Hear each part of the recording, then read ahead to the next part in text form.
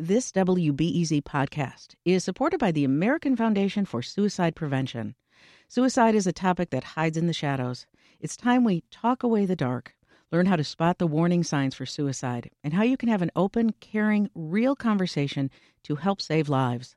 Visit the American Foundation for Suicide Prevention to watch the new short film and learn more at afsp.org/talkawaythedark. Think on your feet for our Fast and Curious 5K, a one-of-a-kind race hosted by WBEZ and the Chicago Sun-Times on Saturday, July 27th at Humboldt Park. More info and early bird registration at wbez.org/events.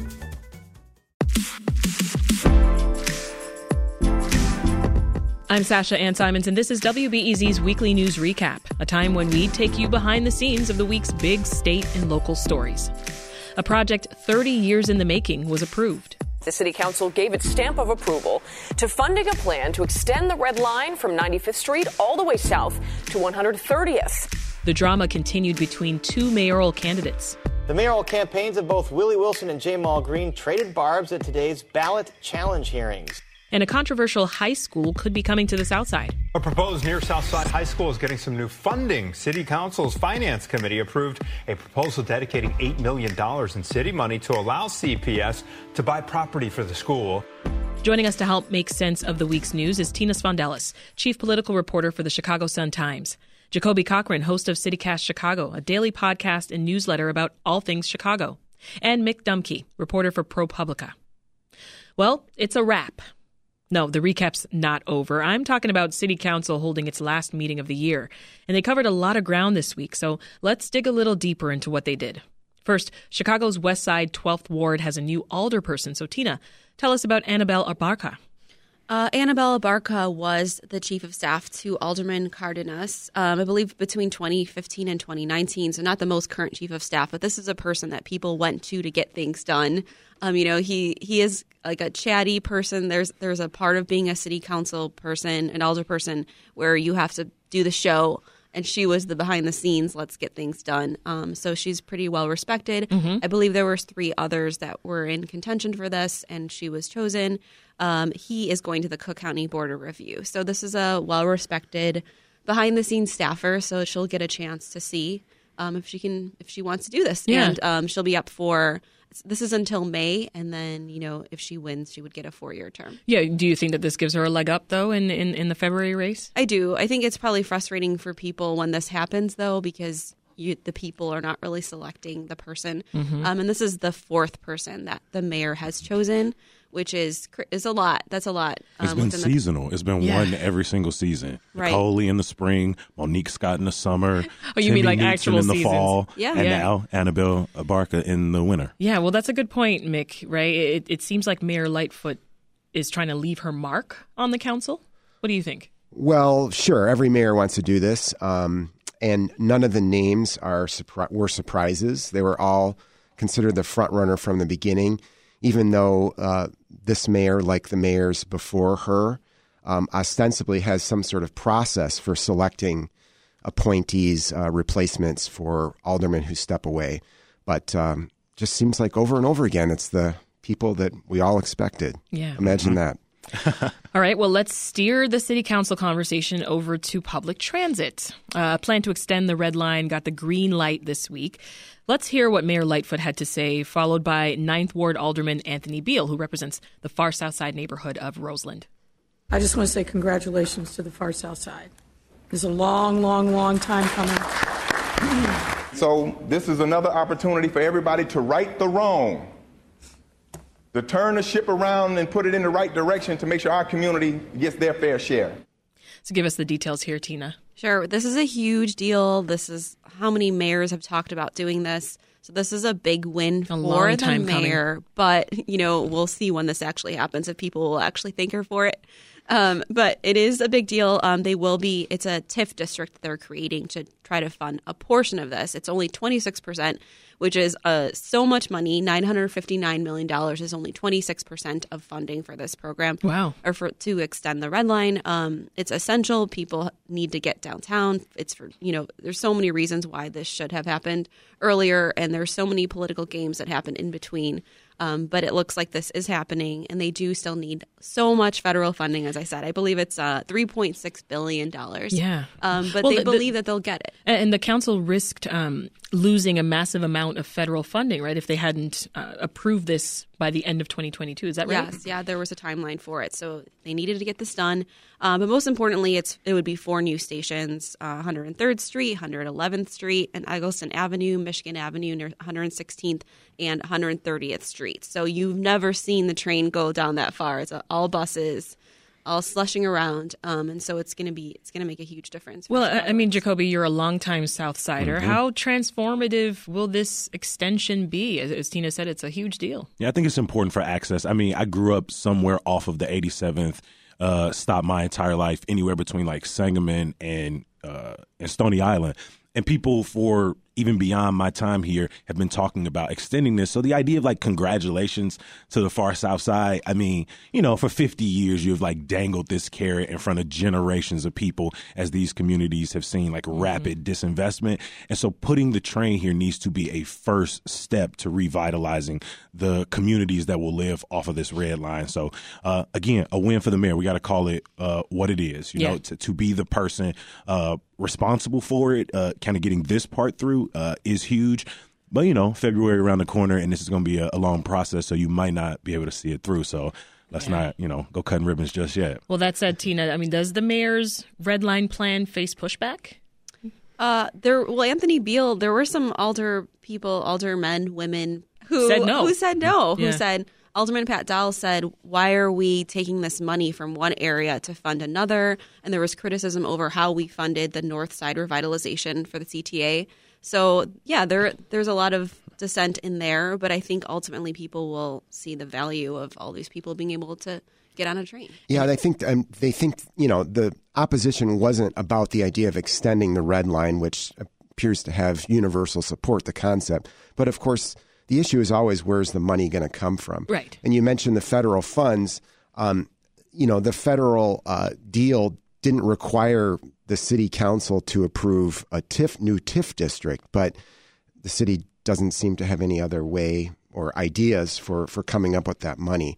And it's kind of weird because it's going to basically the TIF district isn't anywhere near the area that would get the construction. So that's why you know, Alderperson Dowell was opposed to it. She said she represents much of the area. I think it's from Madison down to about 39th Street, where the TIF district would run. She represents much of that area and basically says, we need the tax money. We need investment in our neighborhood. And so it doesn't seem fair to take it from here and move it somewhere else. Well, before we move on, Tina, any idea when this massive project would actually be done? Years. Yeah. Like you're not going to shovels see in the ground week. in like 2025, I think. No. And I mean, federal funding is a slow process as well. Sure. But this is an assurance that we should be getting it, which is a good sign. All right. Well, on to the proposed casino for Chicago's River West neighborhood. And I'm looking at you, Mick. It's now another step closer to reality after the City Council Zoning Committee approved this plan. So give us an update on this casino plan. Yeah, so the casino, the proposed casino by Bally's would go in at what used to be the Tribune's very pretentiously named Freedom Center, essentially their printing plant right over on the Chicago River, just northwest of downtown. And the latest thing was an approval for the zoning. The last step, I believe, the big step is that's left is to get a license from the state, from the Illinois Gaming Board. Right, because it's not quite a done deal. So it's not quite a done deal yet. And you know what's interesting about this is this whole process has been really sped up. It's you know, from the beginning, even some people in the city council who are in favor of the idea of a casino, people who are even in favor of this location have been concerned about the process. Parts of the evaluation that you know, the mayor had done were basically done in secret. We still don't know a whole lot about why this particular proposal was chosen, some of the details. The site has been controversial, but it basically got momentum after Alderman Walter Burnett, whose ward, 27th Ward, includes the specific site, has come out in favor of it. And most recently saying that, he got some assurances about hiring for people of color. This is Reset. I'm Sasha Ann Simons. We're going behind the headlines on the weekly news recap with Tina Sfondelis of the Chicago Sun-Times, Mick Dumke of ProPublica, and Jacoby Cochran of CityCast Chicago. So sticking with City Council, gang, Southside High School got aldermanic approval for an additional $8 million in TIF funds. There's quite a bit of controversy surrounding the school, though, isn't there, Mick? Yeah, this is really a fascinating story that touches on a lot of different issues. The supporters of this proposal for this new high school argue, and that, the aforementioned Alderwoman Dowell, being one of the leading proponents of it, says this is really going to be a great thing for the near South Side. It's projected to have a very diverse student body. But the critics have said from the beginning, really this is being built for a specific community. That's the growing South Loop neighborhood, which is predominantly white. And it initially had some funding from the state that was engineered by Representative Teresa Ma from Chinatown. Mm-hmm. And she presented wanted the funding for a high school that will serve her community. But now she has said she's going to put a hold on this money because she doesn't like the site, which happens to be on land where Chicago Housing Authority's Ickes Homes once stood, and where the CHA has been, as in most of its other sites, way behind in promised housing construction. So this managed to excite a lot of different people and also really irk a lot of different people at the same time. Well, anyone here surprised that the alderman approved funding for this school, given the criticism? No. I think the process right now in our city, whether you look at South Shore and the Obama Presidential Center, whether you look at the NASCAR deal that will be hitting the streets next summer, if you look at Bally's, or even the high school, the alder people, the mayor, they want to put their name on development. They want to put their name on supposedly, making historical change, extending the red line, finally bringing a high school to the neighborhood. But each time it seems to come at the cost of community engagement, transparency. In this rushed process is, I think, ultimately just going to leave a sour taste in people's mouth, and the people who are voting for this may not, gain the support for their community to be here to see some of these things through. Well, this leads us right into our next story. This is one that you just published today, Mick, in ProPublica. It's involving the Chicago Housing Authority and a major promise that it made around a public housing makeover. Talk about that. That's right. 22 years ago, in 2000, the year 2000, the CHA officially launched what it called the Plan for Transformation. Most people who've been in Chicago for some time know what happened afterward. The CHA demolished tens of thousands of units of housing around the city and promised to rebuild or rehab 25,000 units to replace that old, what they described as old, decrepit public housing with mixed income communities that consisted of 25,000 new and rehabbed units. What I found in this story we just published this morning was that very quietly, the CHA told the federal government earlier this year that it's done with the 25,000 units. And when I mentioned that to a number of people, office holders, housing advocates, CHA residents, the response literally was the same for most people. Well, where are the units? Mm-hmm. Some of that is to the CHA's credit. They have built a number of units, and they have, in some cases, sprinkled them in areas around the city so they're not as segregated as they were before. But what my story is about is really how they've padded these numbers, and they've kind of thrown apples and oranges together in the same basket and really remain very far behind not just their promises, but legal commitments to rebuild housing at a lot of their former sites. Interesting. Well, let's finish up our city council roundup, Jacoby. A new ordinance was approved to make Chicago's bike lanes safer. Mm-hmm. What's this about? It was introduced by Alderman Andre Vasquez in the 40th Ward that covers parts of Lincoln Square and Edgewater. And essentially it takes the $150 fines and ups it to $250 fines for blocking the bike lanes, even if a collision doesn't happen. It gives more city departments the ability to initiate a tow, as well as allowing the Chicago Department of Transportation to revoke the service permit. And for me, when I hear about increased fines, I appreciate the initiative. We just had some cycling advocates, pedestrian advocates on the show from Better Street Chicago. Okay. And they explain that, anything at the end of the day that is dictated by a fine ultimately becomes a law about convenience. Because $250 to us is something completely different from other people. Yeah. And the culture that we have in our city right now around pedestrians and cyclists is that they come last, right? Yeah. We had you all's colleague here at WBEZ, Taylor Faye Nazon, on our show earlier today, and she talked about cycling through her neighborhood and somebody just openly or, just opening their door callously and then telling her, watch where you're going. Yeah. Right? And so, what those advocates were essentially saying is we have to go beyond punitive fines. We have to start really imagining what this city can look like if we take bike safety seriously. So when we're thinking about these major development projects, Matt Martin in the 47th, is proposing that we have to build into these new developments increased bike safety. We got 280 miles of bike lanes across Chicago, and I think 40 miles are protected by curbs and some type of plastic barrier. And we have to have a comprehensive plan across wards. Bike safety from one community to the next changes drastically. So this can't be alderperson to alderperson. It has to be city and statewide. And we can only hope that these stiffer penalties do serve as a reminder to drivers to just be aware there are bicyclists on the road. And I say that as a driver, right? So shout out to the folks on YouTube watching us right now. Dale Shytown said, the red line extension is great news.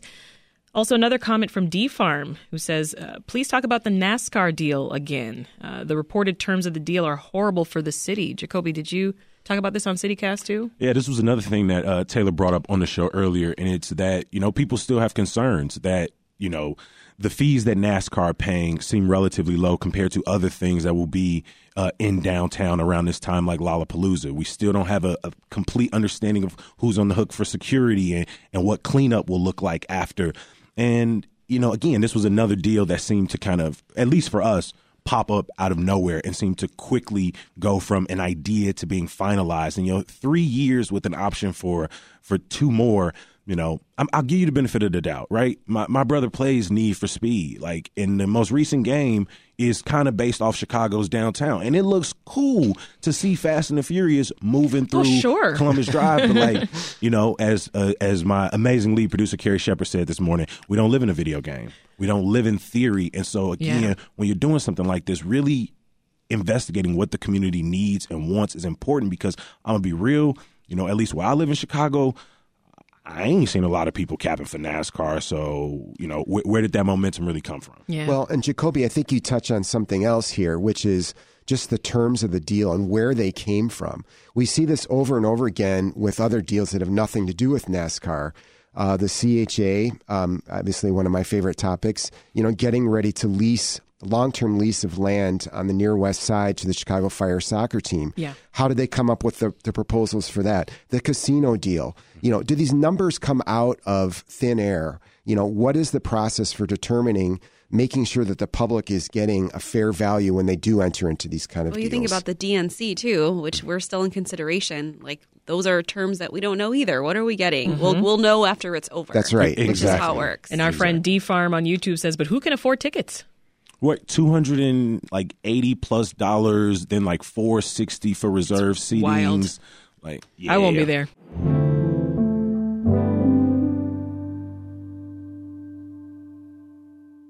All right, moving along. We've been hearing a lot of national coverage about the fall of SBF. That's crypto king Sam Bankman-Fried. Well, Chicago has its own ties to the crypto collapse. So let's start with mayoral candidate Congressman Jesus Chuy Garcia. Tina, what's his connection to all of this? Okay, so as you know, Bankman-Fried is accused. He's charged in the U.S. Attorney's Office in New York, and he's also charged by regulators of wire fraud, misusing money from this cryptocurrency thing to funnel it into a hedge fund. Arrested in Bahamas. There's going to be a movie for sure. We need to see this. But basically what we're seeing is a trickling down of where did he use this money. And he had contributed to different campaigns. So there's a $200,000 independent expenditure committee contribution that benefited Chuy Garcia. earlier this year prior to the general election. I see. So that is the question. With independent expenditure committees, there's so many things that we need to learn of the process of how people are able to do this. But basically, he also gave Chuy Garcia an individual contribution, and he has returned that. That's how it goes, especially in Chicago. If you have ties to something shady, you give the money away. So he already did that. But there's more questions about why did this guy choose to support Chuy in the primary when he was running unopposed? Very interesting. So there's a million stories about this, but it's very interesting to see where the money went, why he did what he did. There's some journalism organizations like in this. So it's very interesting to see. Everyone will be following this money and his intentions, but this guy seems to be in big trouble. Well, Mick and Jacoby, how harmful is this to Garcia's mayoral bid? I think a lot of people have... It's Chicago. Right. By the time you get to the end of the coverage, people are saying, oh, it feels like the Chicago way in some respects. And I think he'll probably be able to separate him because if we start looking at some of the other front runners, donors, like, Mick just pointed out earlier, that pushing through of the soccer training facility, the billionaire owner has donated to Lightfoot's campaigns at some point throughout her tenure. And so is she going to have to, live that contribution down? And if we start going through other people's, financial records, we might not find things we like. So I think eventually people will forget about it. There are 11 candidates, it's not going to stick. It's also so hard to explain cryptocurrency. Like try to explain that to like your mom and she's like, what are you talking about? I still don't get it. Yeah. That's why you guys are here.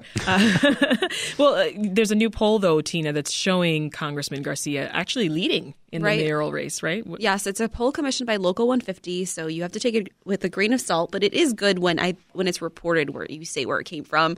I think that's essential. So clearly they have some say in this. But he is up by 7 points in this poll. And they also showed some favorable numbers if he were to be in a runoff with Lori Lightfoot. Their people say this was taken the day that he announced his candidacy with all these glowing stories. So they're kind of downplaying it. They're saying it's early. They're also saying, hey, remember Lori Lightfoot had like no support in the last polls before she won? I remember talking to her the Sunday before the election, and she was very casual and jokey, telling me about her favorite Clash song. Like you would never know that that's what would happen. So I think, that it's very early and you can't totally bank on these numbers. Yeah, and the congressman was not at Tuesday's Northwest Side mayoral debate as well. Did his crypto campaign donation, you think, have anything to do with his decision to not attend? I think she's in a position when you're an incumbent to say, hey, I'm busy, I'm running city council meetings, I'm doing things. Yeah, because you're talking about Mayor Lightfoot wasn't there. Yes, so they Mayor both Lightfoot. Weren't there. Yes. To be fair. So they're kind of acting like the front runners. Like, they're picking and choosing. What do we have to do? What do you think, Mick? Do you think we're going to hear a lot more about this crypto drama leading up to February? I doubt it, unless a lot more unfolds tied to it. If there's more money, if something comes out where, there was some sort of more clear pay-to-play arrangement or the appearance of one, maybe it could get a little legs. But I agree with Jacoby. I think there's so many other issues people are worked up about. That forum you're just talking about, it sounds like crime was the biggest issue on candidates' minds for sure. And that's what I hear from a lot of voters. Crime, economic development, some of the issues I already talked about, traffic safety. I think it's going to be a lot more things that really people are dealing with day to day. And usually campaign contributions is way down the list unless there's something really onerous about it or ugly about it. This is Reset. I'm Sasha Ann Simons. We're going behind the headlines on the weekly news recap with Tina Svandelis of the Chicago Sun-Times, Mick Dumke of ProPublica, and Jacoby Cochran of the CityCast Chicago podcast. All right, so this feud between mayoral candidates Jamal Green and Willie Wilson, this continues with Green now calling for a federal investigation into Wilson's consultant, who's former state senator Ricky Hendon, who Green alleges tried to bribe one of his campaign aides. There needs to be a federal investigation into Ricky Hendon and Willie Wilson, especially knowing that Willie Wilson is not going to fire him, and Willie Wilson has paid him almost $500,000 in the last 4 years alone. $500,000 almost. We have the records. And so this is his henchman that he uses to buy people off, and we're exposing it. What's the latest on this story, Tina? Henchman. Strong words. Strong. So, there is a process to get on the ballot. You have to get a required number of signatures, 12,500. This is a normal part of the process. Everyone can do this. People can challenge it. You can hire a lawyer. So this is just how the system works. But it does seem to be like there are some grudges here, as you just heard. So Willie Wilson's ally, Ricky Hendon, who was a former state senator, so he helped to get Jamal off the ballot the last time he ran. And so here we go. He has the right to do this as well. He's a right to accuse and to go through the process and to see if the signatures are valid. But he is accusing him of more than that. He seems he wants to have a federal investigation. I'm not sure if this will happen. I don't know if this is beneficial for him, but it is a good kind of way for voters to understand how this stuff works. Yeah, what do we think, when you're folks? stopped. What are the chances that there will actually be a federal investigation into this? Mick, you're smiling. Well, the chances are zero that it will happen as a result of a political candidate demanding one. But, if there ends up being more smoke that leads to some kind of fire, perhaps. I mean, there's nothing wrong or illegal. You could debate whether it's wrong or not. There's nothing illegal about Ricky Hendon getting paid to serve as Willie Wilson's campaign consultant or advisor. And to say we have the records, well, we all have the records. Those are publicly available on the Illinois State Board of Elections. But Ricky Hendon, a very colorful character. He's been around for a long time. Tina mentioned his time in the state Senate. He's advised other political candidates before. He's, I believe in various cannabis enterprises. I mean, he is he's someone who seems to be never far from the issues we're talking about on your show. All right, so we are done talking about the mayor's race for now. But there are some lesser known races that are also on this February 28th ballot. Let's take a look at the city's first ever police district councils. Jacoby, fill us in there.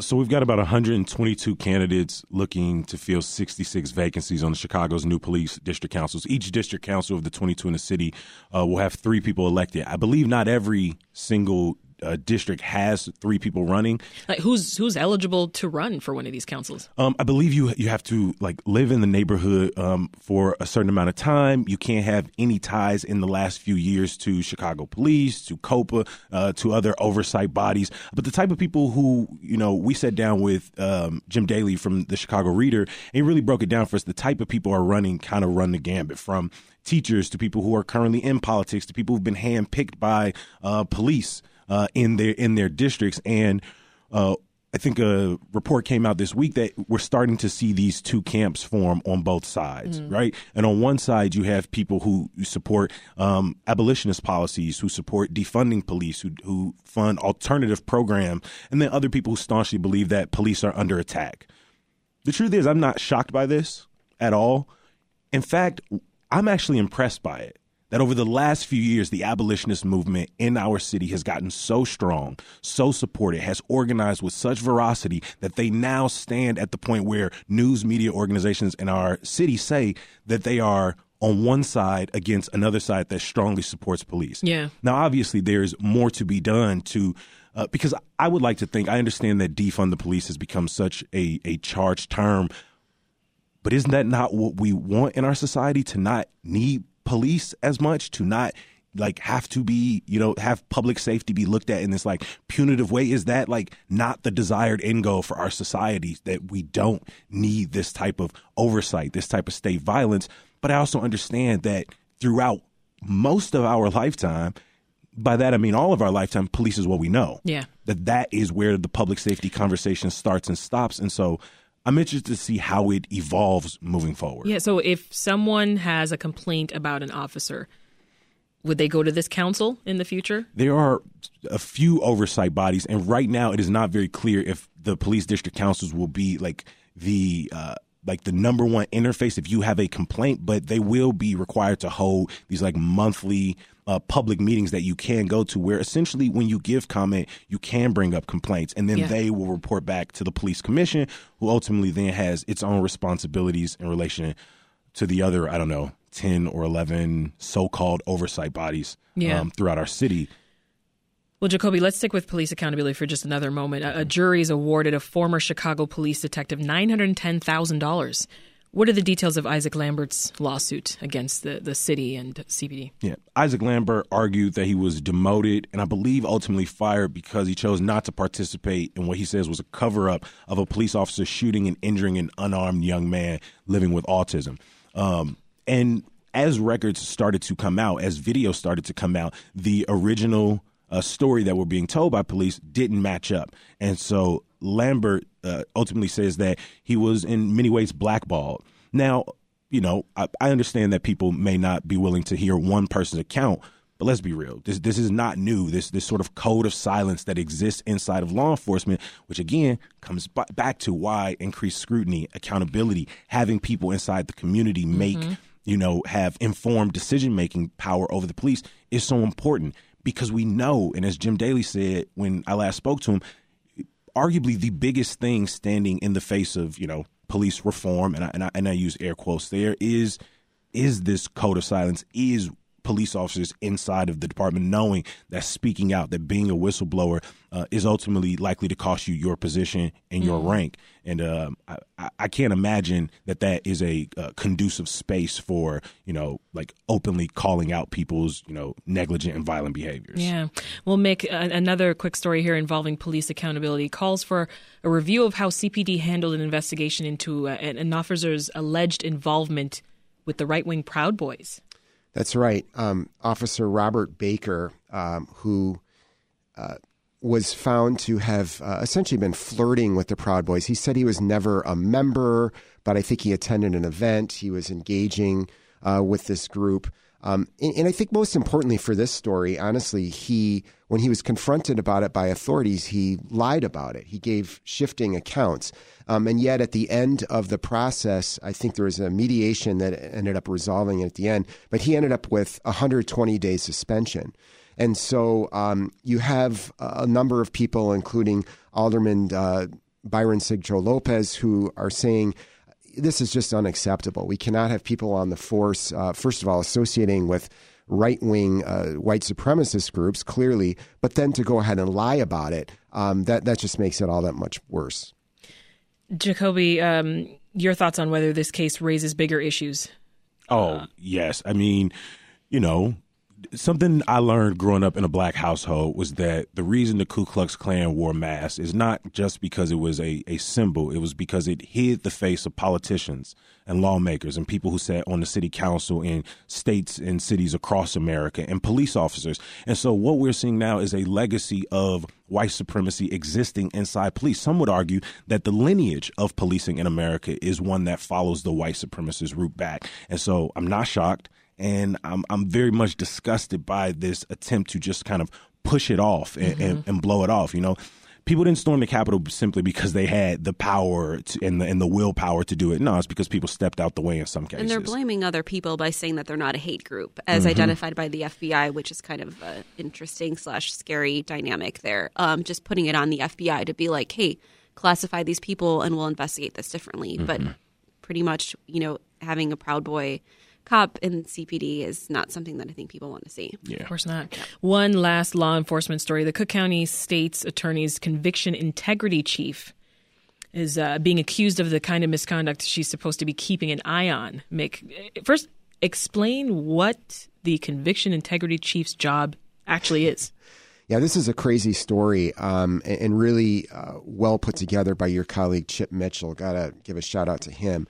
But I think, first of all, the backdrop to this story, if we're going to understand what's going on, is that for years, Cook County was known as the wrongful conviction capital of the United States.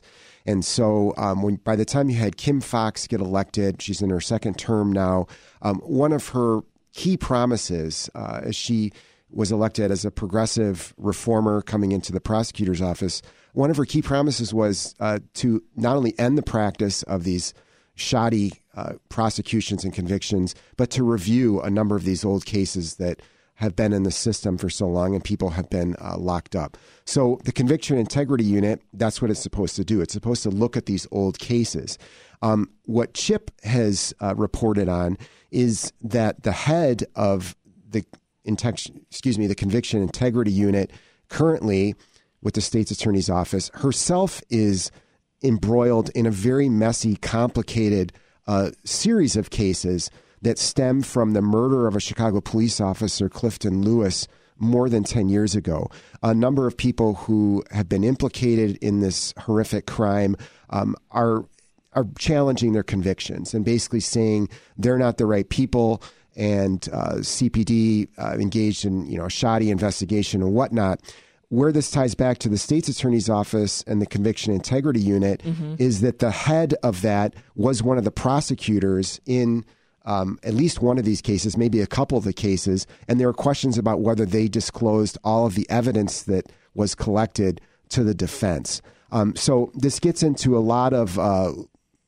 raises a lot of legal issues. It can get into the weeds pretty fast, but the bottom line is that in order to have faith that not only ongoing convictions are sound, but that the review of past convictions are sound, there needs to be someone with some distance from those cases initially, and that's not what's going on now.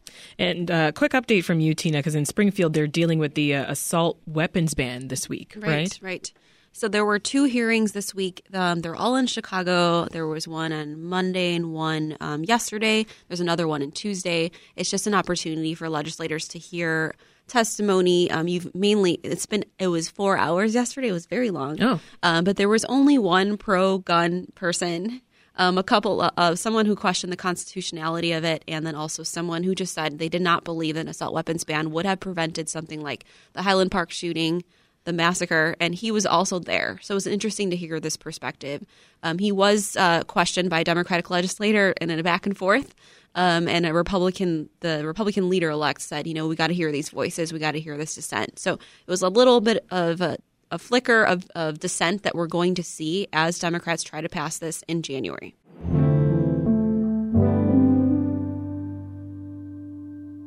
All right. In other news, non-tenured faculty at the School of the Art Institute of Chicago have voted to unionize, and workers at 6 area Starbucks, they're going on strike today. So, Jacoby, the union movement just keeps growing. Yeah, it seems that we're in a really interesting place because for generations we've watched as labor unions have been stripped of power, have been intimidated out of collective bargaining. And I think Chicago deserves an extra amount of praise because I think this momentum stems from the collective action we've seen in uprisings in years past, whether it was after the murder of Laquan McDonald, if it was the uprisings of 2020. I think we as a society are realizing that we are stronger together. And so they voted overwhelmingly, 377 to 33 in favor of joining the union. And, Starbucks around the country have been organizing. They had a huge march in November, and the march that started, or the strikes that started today across the country, is just an additional solidarity move. I think Starbucks has been brought up on something like 900 violations of federal labor laws. And they have, been alleged to intimidate workers out of forming unions, sending high-level executives to local Starbucks to have non-union meetings. And then ultimately we saw Starbucks in Edgewater, after deciding to unionize, being closed.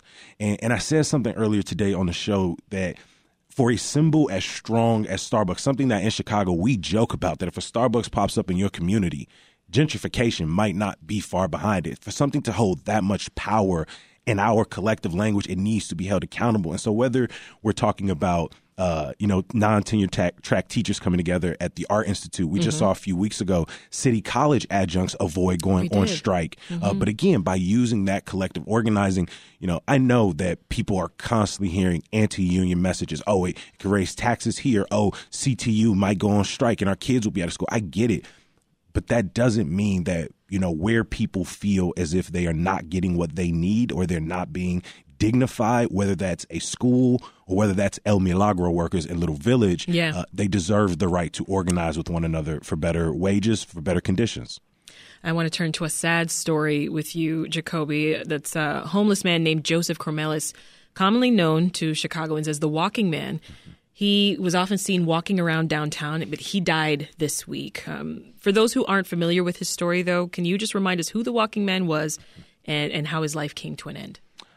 He was a figure in Chicago almost as common as the State Street Preacher. right? People remember seeing his mustache. State Street preacher. Come on, Buddy done told everybody that they not getting into the pearly gates. We're all in trouble. One point have you been down there. If it's not your drinking, it's your foul mouth. Right? So Cromelas was not as antagonizing a figure, but someone that people, said, they could remember fondly. And unfortunately, he had been the victim of an attack where he was beaten by somebody wielding a bat a few years ago. Then earlier this year, a man doused him in gasoline and set him on fire.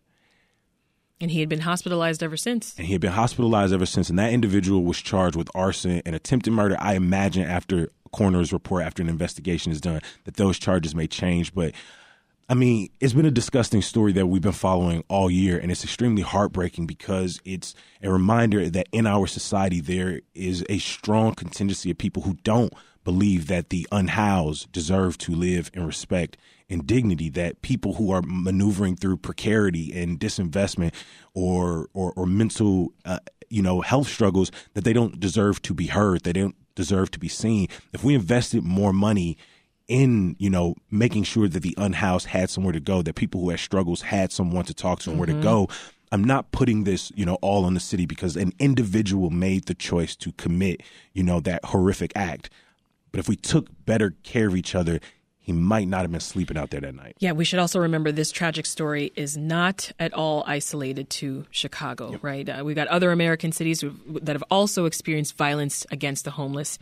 In March, a man targeted and killed several homeless people in New York City, as well as in Washington, D.C. So, I mean, this is a problem everywhere that really just needs to end. I do want to turn to news about a person who is doing something to help the homeless, though. Over the last year, Andy Robledo, he's been handing out these free orange tents to homeless people, but he was running into some problems with the city. We had him on the program here as well. Share the details with us, Mick. Yeah, I mean, essentially the city was putting notices around some of these encampments, and everybody who lives here has seen them. They're all over the city. They've exploded. I mean, the backdrop of the Walking Man tragedy, that just act of cruelty, is just simply the fact that there are more people living on the streets. I don't know about all of you, but I've just never seen homelessness in Chicago this visible before. Just walking even downtown during rush hour, you see people sleeping in doorways. So, and yes, it's not unique to Chicago, but it's happening right before our eyes. And Andy has come down pretty hard on the city. He's essentially issued a challenge to them. He said that the city could solve the problem here with the snap of a finger. I'm myself not sure it's quite that simple, but his point is well made that where there's a will, there's a way. So he didn't feel that the city has taken enough action on this. And he also was alluding to the aforementioned Chicago Housing Authority. They're sitting on a number of empty units. They haven't built the housing that they promised. And so his basically way to challenge them was not just to complain about it and criticize, but to start buying tents and passing them out to people. So these ice fishing tents that are better yeah, suited exactly. for the cold. Where people can actually, not saying it's comfortable during the winter, but it's a lot better than being exposed to the open elements, right? I also hope the homeless shelters are prepared to receive more people, especially in the coming days. Right? Our producer, Simone Alisea, went out to Humboldt Park last Saturday and met up Robledo while volunteers were out there constructing the tents. And we're going to be covering that on Monday on CityCast Chicago. Right. So people can check in to WBZ to hear his story and also, maybe come over to a little CCC, 15 minutes and hear about it. CCC. I love that. Why have I never thought of that before? That's because it's City Colleges of Chicago, so it's already taken. Oh, that's true. That's true. It's taken. We can only use that here on the Weekly News Recap. So, all right, switching gears. He's a self-proclaimed free speech warrior, but Elon Musk is coming under a lot of fire. He's suspending several journalists. That's all I was seeing on my Twitter feed last night. I don't know about you, but he's suspending a lot of journalists from Twitter. What do you guys think about this? Some of my reporter friends were like, okay, this is the end, right? What do we do? Like, can we say anything at this point? Can we say anything? Do we jump ship? What do we do? People are already, joining other social media accounts, Mastodon, a bunch of other ones. So it is scary. I did read this morning that he did do some sort of Twitter chat with some reporters, and they asked him a bunch of questions, and he was unable to answer any of the questions and hopped off. So he's not really explaining his behavior of why he suspended these accounts. Oh, that's right. Yeah, he was on a Twitter Spaces, and I think a couple of people have they recorded the Twitter Spaces, and I think that's all that's left because it's suddenly disappeared off of the Twitter sphere. Yeah, what do you think? No one's shocked. I mean, a person who is out for that much power, dog whistling about wanting to control Twitter so that they can have free speech and they can protect free speech is the kind of person who probably is going to infringe and ultimately restrict other people's free speech, because this entire cancel culture rhetoric honestly is mostly being mobilized by people who don't want to be held accountable for the things that they say and the things they promote, and flies in the face of people who have had to just sit back for generations on generations and take what's being said to them. People in the trans community, right? Journalists, you know, black and brown organizers, women. And so to see Elon Musk try to be the champion of free speech, it rings false right on its face, and his actions just kind of keep showing it. Yeah, and the irony after Twitter supposedly released all this supposed evidence about how under the previous regime, Twitter was biased against Trump and the Republicans and all this. There's been, all kinds of what appears to me pseudo reporting about this information, basically trying to perpetrate a narrative that under the previous leadership, Twitter was biased against people on the right.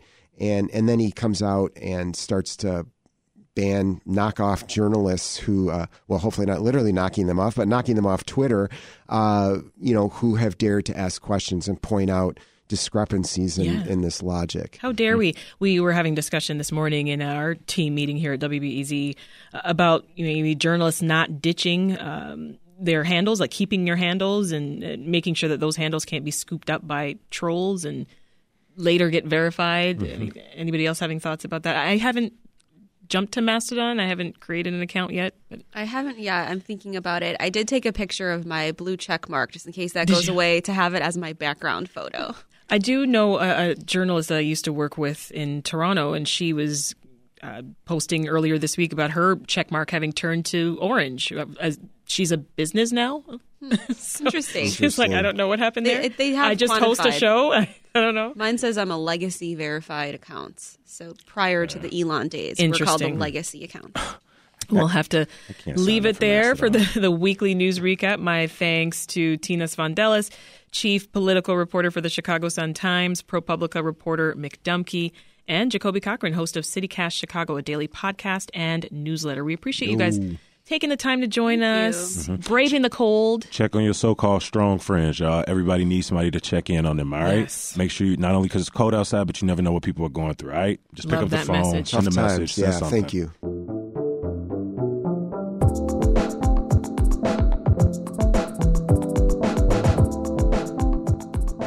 This episode of Reset was produced by Andrea Guthman, and it was edited by Andrew Merriweather. Make sure that you never miss a recap by subscribing to our podcast. We'll have a fresh panel of journalists next week who will get you up to speed on everything that you need to know. All right, that's it for Reset. I'm Sasha Ann Simons. Have a great weekend.